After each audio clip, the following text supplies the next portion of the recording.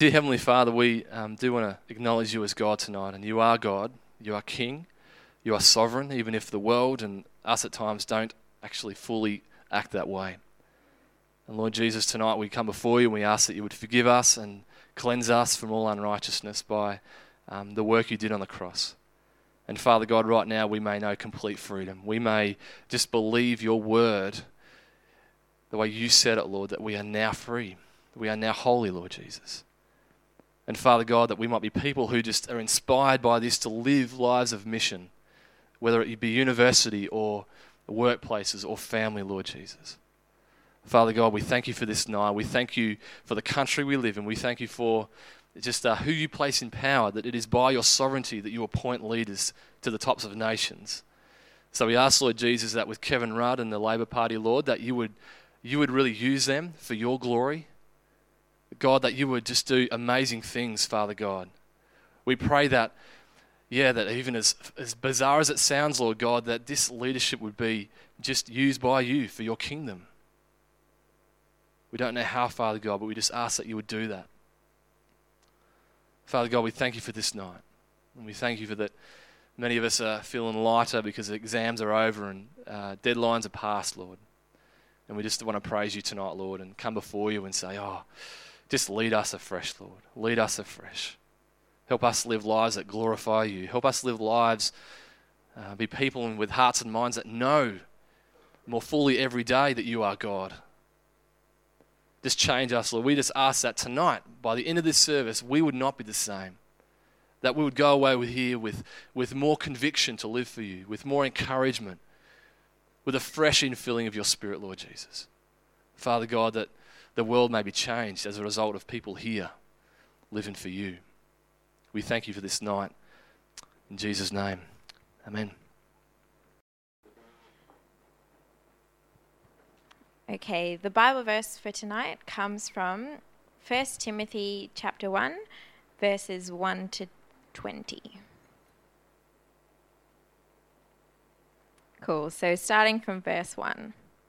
Paul, an apostle of Christ Jesus, by the command of God our Saviour, and of Christ Jesus our hope, to Timothy, my true son in the faith. Grace, mercy, and peace from God the Father and Christ Jesus our Lord. As I urged you when I went into Macedonia, stay there in Ephesus, so that you may command certain men not to teach false doctrines any longer, nor to devote themselves to myths and endless genealogies. These promote controversies rather than God's work, which is by faith. The goal of this command is love, which comes from a pure heart and a good conscience and a sincere faith. Some have wandered away from these and turned to meaningless talk. They want to be teachers of the law, but they do not know what they are talking about or what they so confidently affirm. We know that the law is good if one uses it properly. We also know that law is not made for the righteous, but for lawbreakers and rebels, the ungodly and sinful, the unholy and irreligious, for those who kill their fathers or mothers, for murderers, for adulterers and perverts, for slave traders and liars and perjurers, and for whatever else is contrary to the sound doctrine that conforms to the glorious gospel of the blessed God, which he entrusted to me. I thank Christ Jesus our Lord, who has given me strength, that he considered me faithful, appointing me to his service. Even though I was once a blasphemer and a persecutor and a violent man, I was shown mercy because I acted in ignorance and unbelief. The grace of our Lord was poured out on me abundantly, along with the faith and love that are in Christ Jesus. Here is a trustworthy saying that deserves full acceptance. Christ Jesus came into the world to save sinners, of whom I am the worst. But for that very reason I was shown mercy, so that in me, the worst of sinners, Christ Jesus might display his unlimited patience as an example of those who would believe on him and receive eternal life. Now to the King, eternal, immortal, invisible, the only God, be honor and glory forever and ever. Amen. Timothy, my son, I give you this instruction in keeping with the prophecies once made about you, so that by following them you may fight the good fight, holding on to faith and a good conscience. Some have rejected these, and so have shipwrecked their faith. Among them are Hymenaeus and Alexander, whom I have handed over to Satan to be taught not to blaspheme.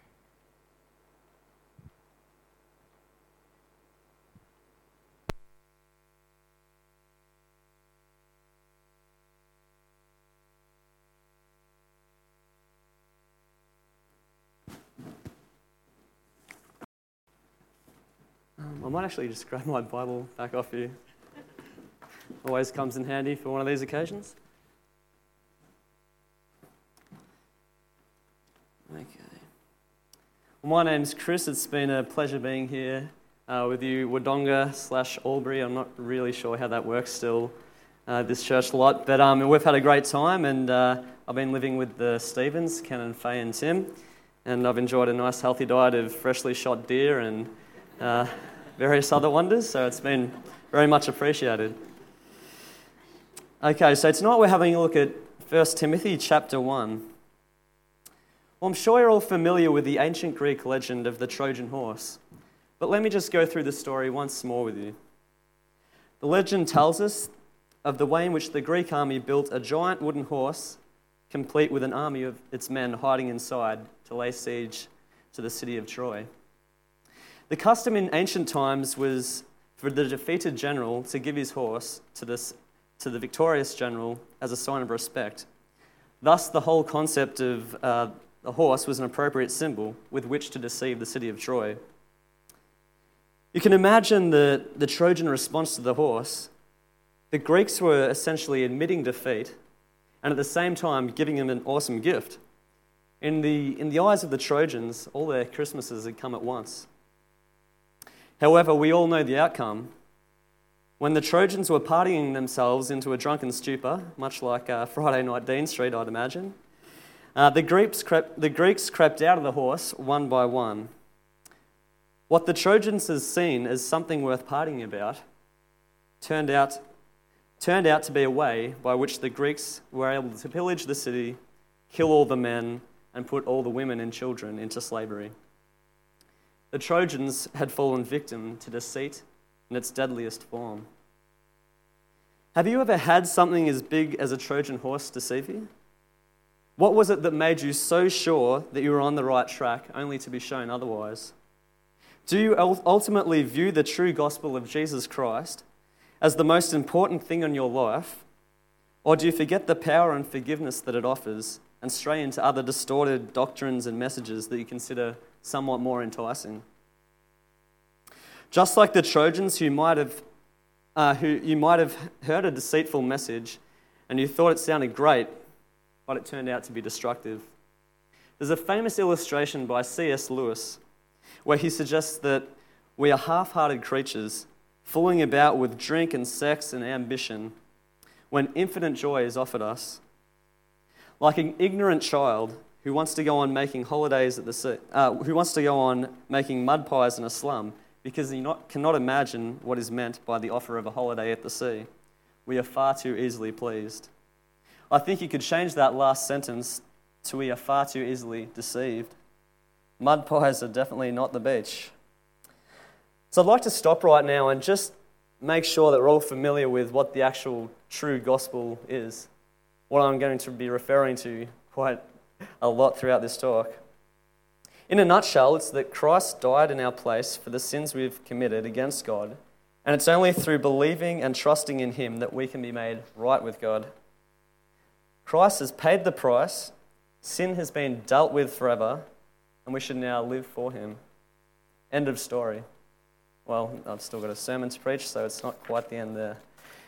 Here in chapter 1 of Timothy, we see Paul warning Timothy not to put up with second best, not to buy into false doctrine, nor to be deceived. Just as the Trojans who thought a giant horse was their reason to party, so we can get caught up in a world of deceit also.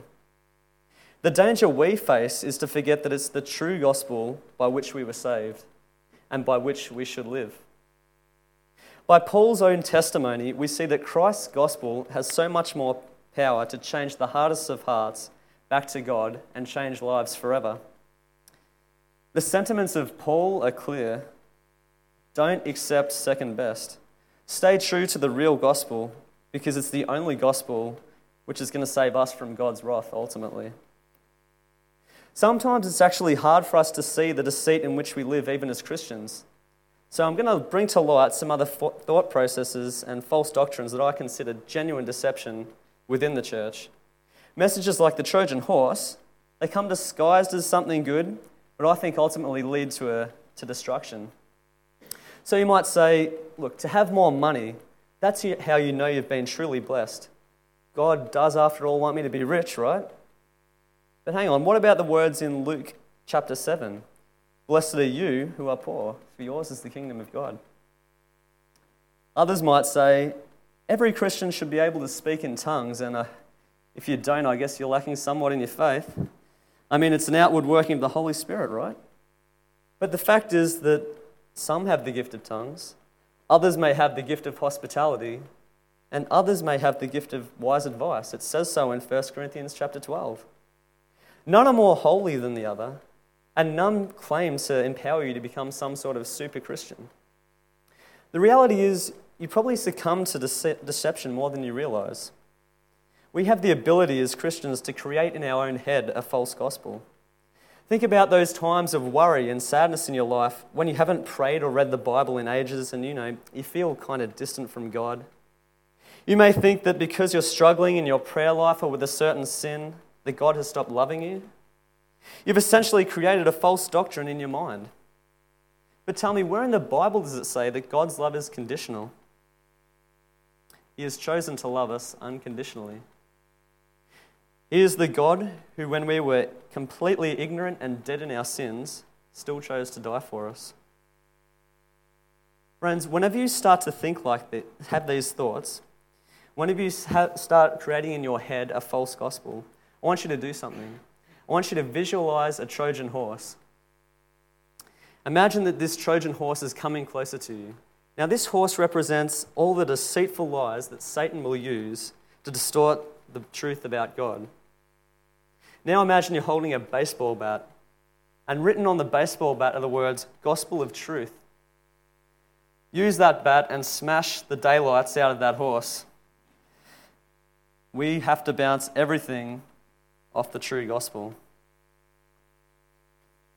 In chapter 1 of 1 Timothy, we see Paul having to deal with issues of deceitful talk.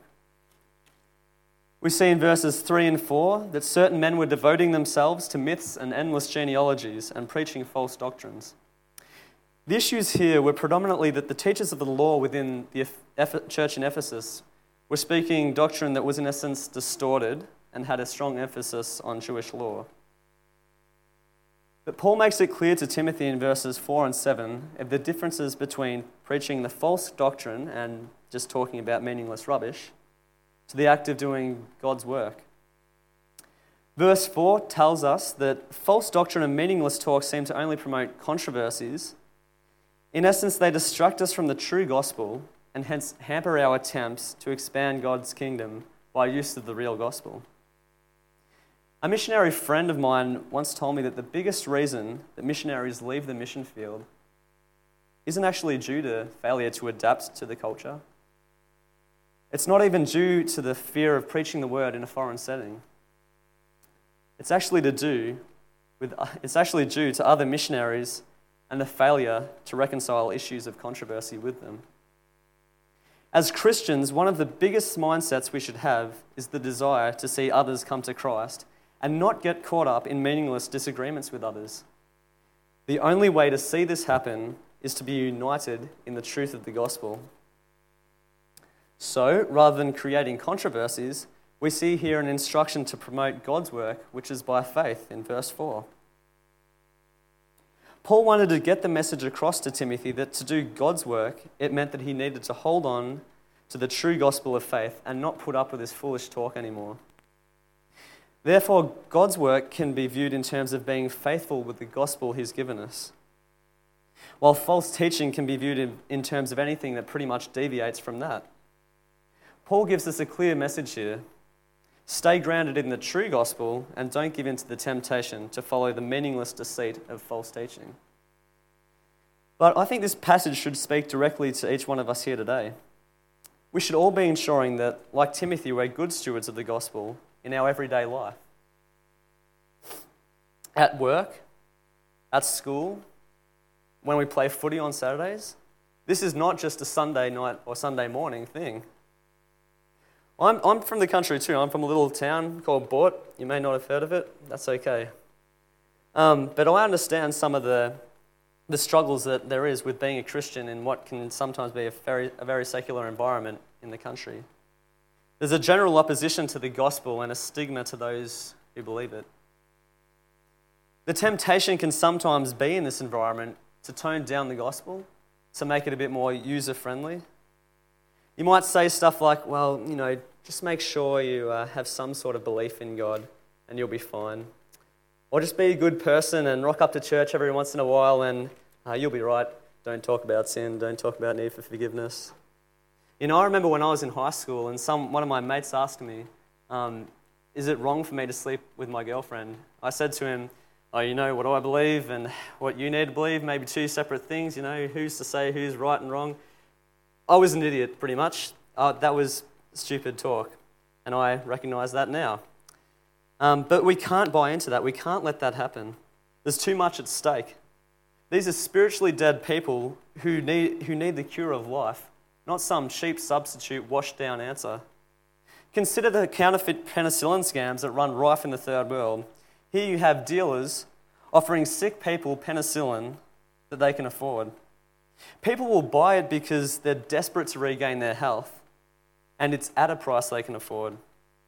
The problem is, however, that what they're buying is essentially nothing. Containing a mix of random ingredients, the fake penicillin won't necessarily be toxic, but the reality is you're going to end up dying anyway because of lack of treatment to a serious illness. So it is with the gospel. Give anyone anything other than the real deal, no matter how much it appeals to them, it is not going to be effective for their salvation. In verse 5, we see the key factor in the difference between false doctrine and God's work, which is being faithful with the true gospel. And that factor is love. Verse 5, the goal of this command is love. And where does this love come from? A pure heart, a good conscience, and a sincere faith. So one of the ways you know when a Christian speaker is on the right track? Or you could even say, how do I know when I'm on the right track? You might be a Bible study leader, or you might mentor someone. Well, think about the motives behind it all. Is the person or yourself trying to build up their own agendas, financial gain, credibility when they preach or teach? Or do they have a true heart for those who don't know Jesus, which is inspired by love? We can so easily fall victim to this in our own lives. When we think we're doing all the right things for God, but aren't grounded by a motivation of love, then it has the potential to be worthless. Take, for example, evangelism. We've heard Ben come and speak to us tonight about some things that have been going on in the last few days. Now, don't get me wrong, evangelism is awesome. I mean, every one of us as Christians should be doing this. It's the way God uses us as his instruments to take his word to lost people. But if we do it out of a sense of obligation, or just because our friends are doing it and we feel like we have to, then our motivation runs the risk of damaging the outcome. A love for others and a desire to see them come to Christ should be the motivation for evangelism. And I know there's a whole lot of other issues about when you're a first-time evangelist and you're going out there and your love might not be the key thing. Don't get worried about that. Have a chat with me about that later. But keep in mind that love should be the motivation for everything. Friends, it's so important that we stay grounded in the truth of the gospel and not be swayed by new winds of teaching or social revelations of this modern age. Paul had to remind Timothy of the fact that some had actually succumbed to the danger and wandered from the truth, from this danger.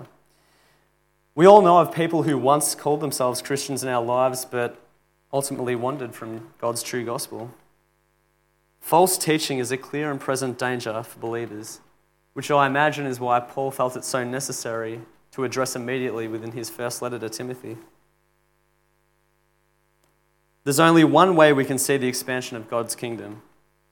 That is to hold firm to the true gospel. The effect of us doing this will see people coming to a clearer understanding of God and what Christ has done for them.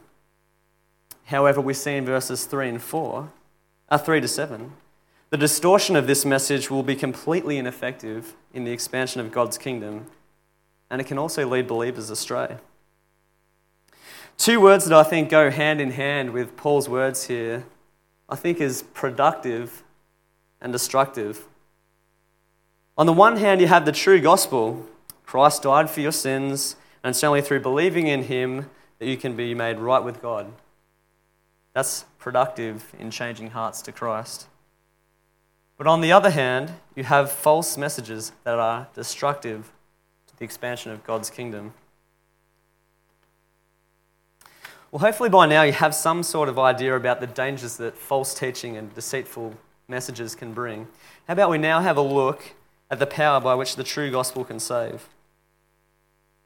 We see in verses 12 to 17, Paul moving on to explain how powerful the real gospel is by giving an account of his own testimony. And what's the big theme coming through this passage here? I actually think it's abundance of mercy. Even though I was once a blasphemer and a persecutor and a violent man, I was shown mercy. The grace of the Lord was poured out on me abundantly, along with the faith and love that are in Christ Jesus. Paul goes on then to give Timothy this trustworthy saying. Now, if you're going to take away one thing from this talk, I really want it to be this trustworthy saying, because it actually just gives us so much of the insight and the view on God's mercy and the abundance that it is. Christ Jesus came into the world to save sinners, of whom I am the worst. But for that very reason I was shown mercy, so that in me, the worst of sinners, Christ Jesus might display his unlimited patience as an example of those who would believe on him and receive eternal life. Now, to grasp just how exceedingly bad Paul was before his miraculous conversion, you only need just to go back to Acts chapters 8 and 9 for some context. Within these chapters, we see Paul, who was Saul at that point, going from city to city, persecuting the church. He had just approved of the stoning of Stephen, and he was now locking up Christians everywhere he went. He was probably one of the most passionate Pharisees ever to have lived. It's as if Saul was fueled by his hatred towards Christ's church. It's like he was the leader of an ancient version of the Gestapo. In light of Paul's past, we can see a glimpse of the unlimited mercy and grace that God can give so freely. In saving Paul, the worst of sinners, God demonstrates that the death of Christ is actually sufficient to save anyone, no matter what their past. That's the power of a true gospel, of the true gospel. To have more of a modern day example, let's consider Osama bin Laden, a man that has allegedly been responsible for some of the worst terrorist attacks in history. A self-confessed persecutor of Christians or infidels. Now, when I think of Osama bin Laden, I'll be honest, a miraculous conversion isn't something that I kind of put together with that. But what are we to learn from Paul's testimony? Even Osama bin Laden is not outside the limits of God's forgiveness. So doesn't Paul's account just fill you with a sense of joy and hope? Well, if it doesn't, it actually should. It gives you the ability to go to work or school in your secular environments and not be depressed by the thought that your schoolmates or your colleagues can never be saved. You might think, look, John could never become a Christian. He's too into partying and, living the fun life. Or you might say, Jess, look, she can never become a Christian. She's too obsessed with work and her career, and that kind of dominates her life. You see, it's a common attitude we have sometimes as Christians. We look at the non-Christians in our life with a sense of hopelessness. But I will reiterate what I've been saying all along. There is power in the true gospel. God was able to change the heart of Paul. I know he can change the heart of my non-Christian friends. Just imagine how the apostles would have viewed Paul in his day. With all that he was doing to the church, he would have been the last person they would have picked to have been carrying the message of God to the Gentiles. But Paul tells us that for the very reason of us having hope for our friends, he was saved. To be an example that no one is beyond God's ability to forgive and save. But this hope doesn't just stop at our friends. We as humans have an awesome ability to get down on ourselves and think that when we're struggling with sin, we're beyond God's forgiveness. I'll think of some pretty extreme examples to hit home my point. Say you've been busted for smoking weed by your folks, and in complete shame you thought, look, Mum and Dad just came down on me so hard then, look, I'm just so unforgivable by God right now. Or you might have slept with your girlfriend or boyfriend in complete shame, just thought, no, God can't forgive me, not now. In those moments, do you actually consider yourself worse than Paul? Remember, he was the worst of sinners, and he was used as an example to show that no one is beyond forgiveness. There is nothing you can do that will separate you from God's forgiveness.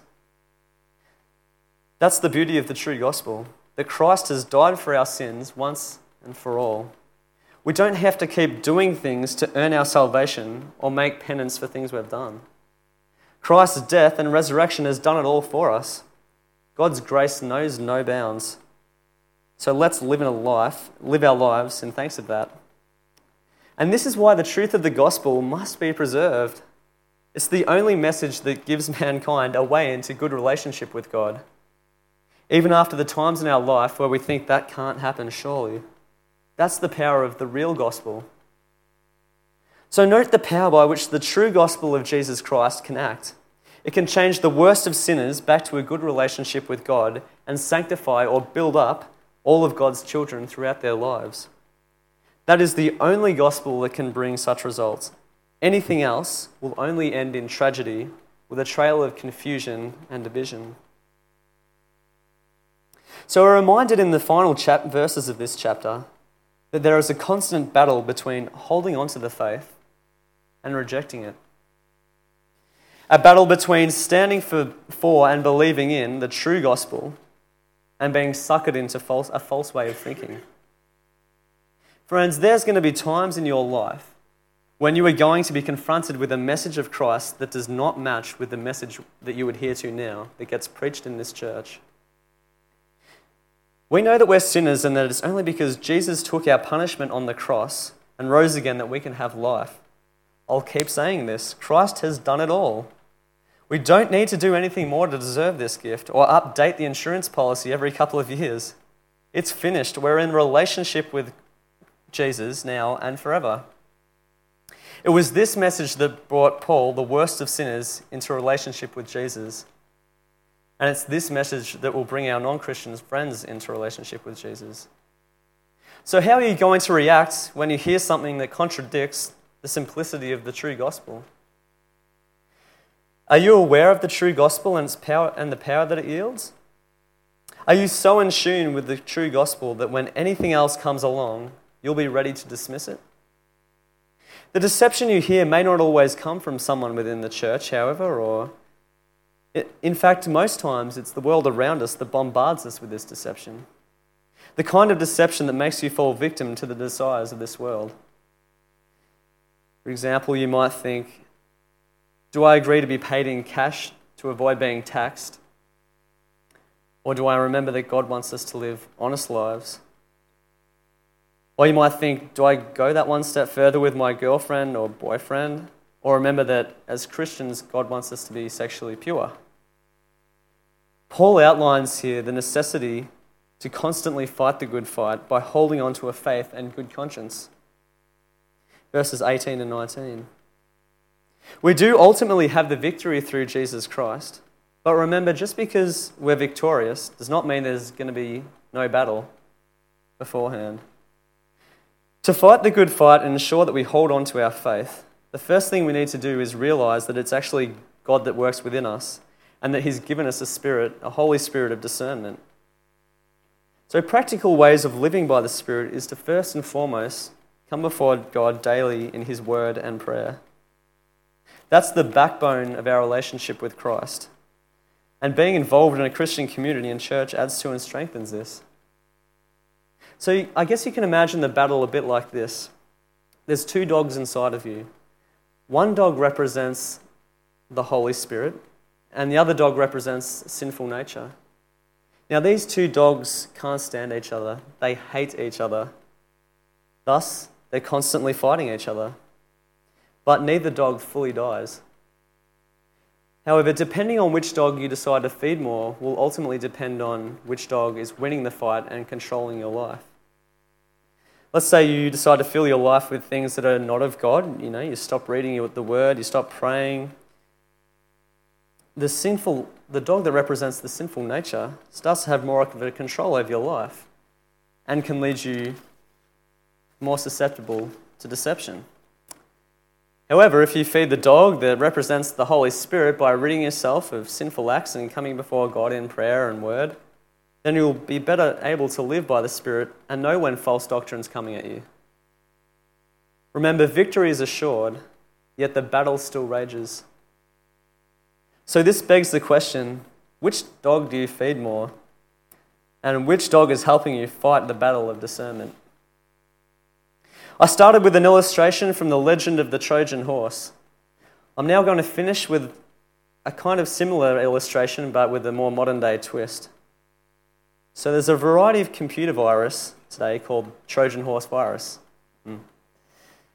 Now this is a type of computer virus that can get leaked into your computer via various methods, including emails from friends. The thing about the Trojan horse virus is that it doesn't look bad at first or immediately kill your computer.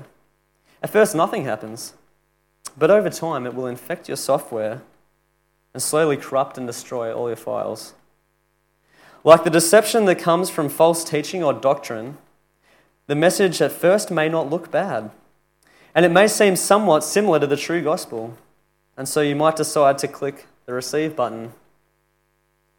But over time, the reality is that you've bought into something that doesn't conform to the true gospel, and it's going to destroy you. Try and view the true gospel as something like a virus checker that never needs updating. I'll just put that disclaimer there. If you hear a message that does not match with the true gospel of Jesus Christ, then a little message should come up on your brain, and it should say something like, warning, virus detected, do not click receive. So friends, I want you to hold firm to the true gospel of Christ and don't buy into false doctrine or meaningless rubbish. We can see by the salvation of Paul himself that God's mercy knows no bounds. He was a true enemy of God who was forgiven of all his wrongdoing as an example for us now.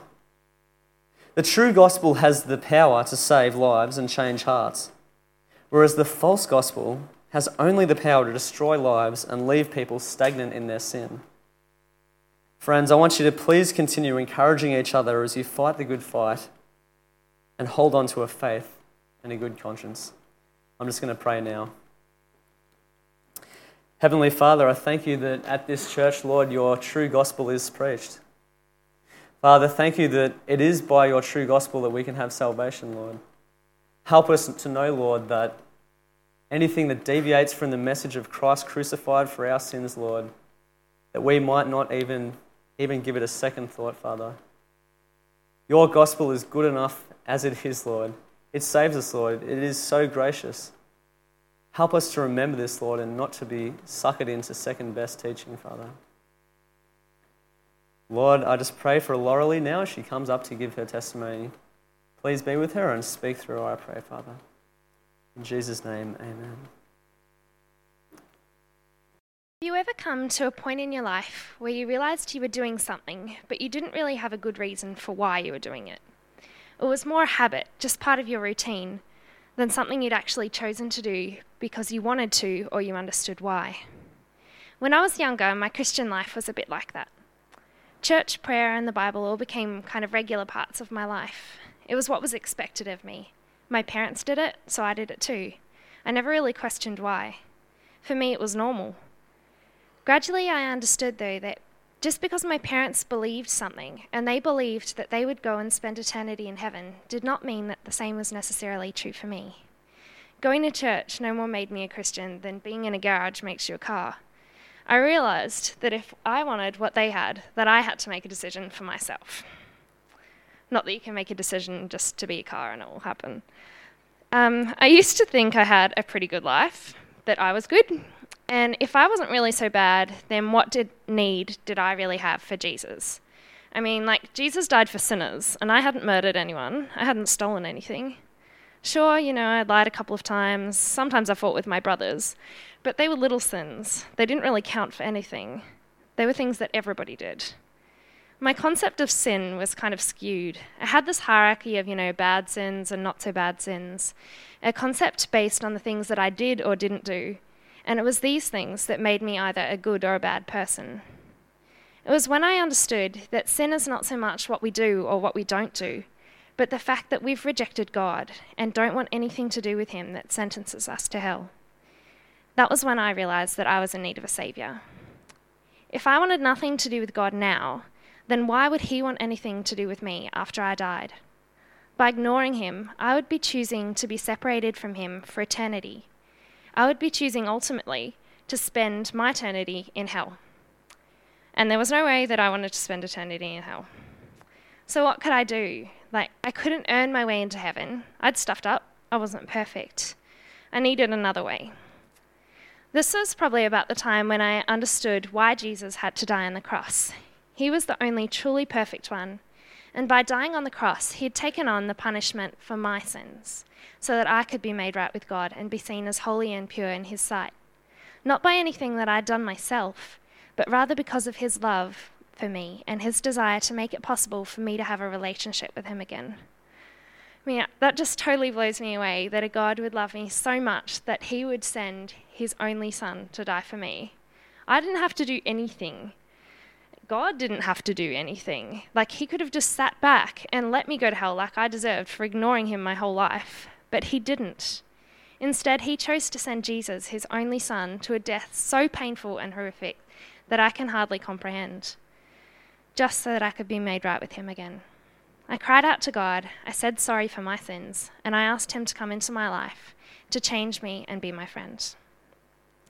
Many times throughout my life, I've had to sit back and evaluate my faith and the implications it has for me and where my life is headed, in the big decisions that I make, but even more importantly, in the day-to-day situations and the way that I react to things and treat other people.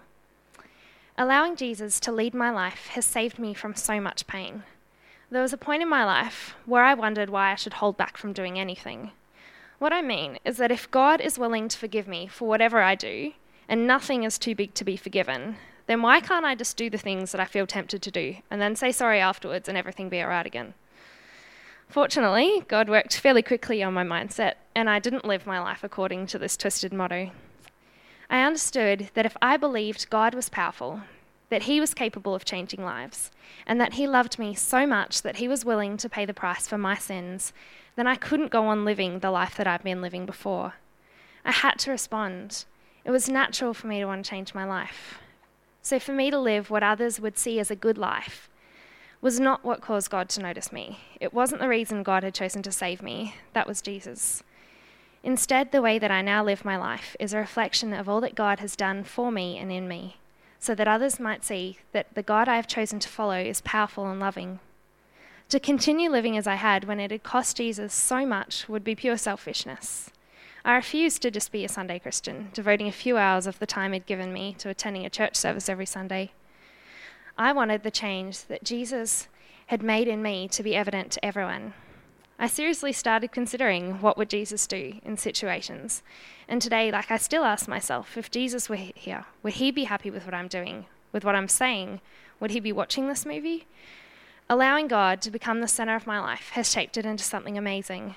My concept of God is continually growing and developing. I love the fact that he is way too big for me to try and define or to put in a box, that he is willing and patient to teach me the things that should be important in my life, whether I see that they're important or not. About this time last year, I was working through a job guide, wondering what God had in store for my future. I'd applied for courses at various unis, but I was still waiting for some kind of direction from God, some divine intervention about what I should study, where I should study it, and who I'd be living with. I wanted something in the pages of the job guide to just jump out at me, to have that feeling that I was absolutely sure that this is where God wanted me to head with my future. I was praying every night for some clear direction. My parents were praying too. Lots of people I knew were praying. I'd sat my exams, I'd entered some uni preferences, I'd even done work experience in heaps of areas. But nothing happened. I started this year at uni studying speech pathology, still doubting if I'd chosen the right course, if I should be moving out of home to Melbourne and going somewhere new, or if just maybe I'd made a mistake. Though I may not understand it, I believe that God has a plan for my life, and looking back on this year, I can see the way that He has grown me and the things that He's taught me. I think of all the people that I've come into contact with, and I know that God has blessed me in this. In my stepping out, even though I didn't know what my future held. Even now, and still not knowing where my life may lead me, I'm still convinced that God will use us in whatever situation that we find ourselves, if only we're willing to let Him take the lead and show us what He wants to teach us. He loves us. After paying so much for us in His own Son's suffering, do you seriously believe that He would now ignore us? No, He wants to be a part of our life, to share in our joy and comfort us when we suffer or are sad, but He can't do that unless we let Him. Jesus' death on the cross is a free gift which we can either choose to accept gratefully or ignore. What will you do?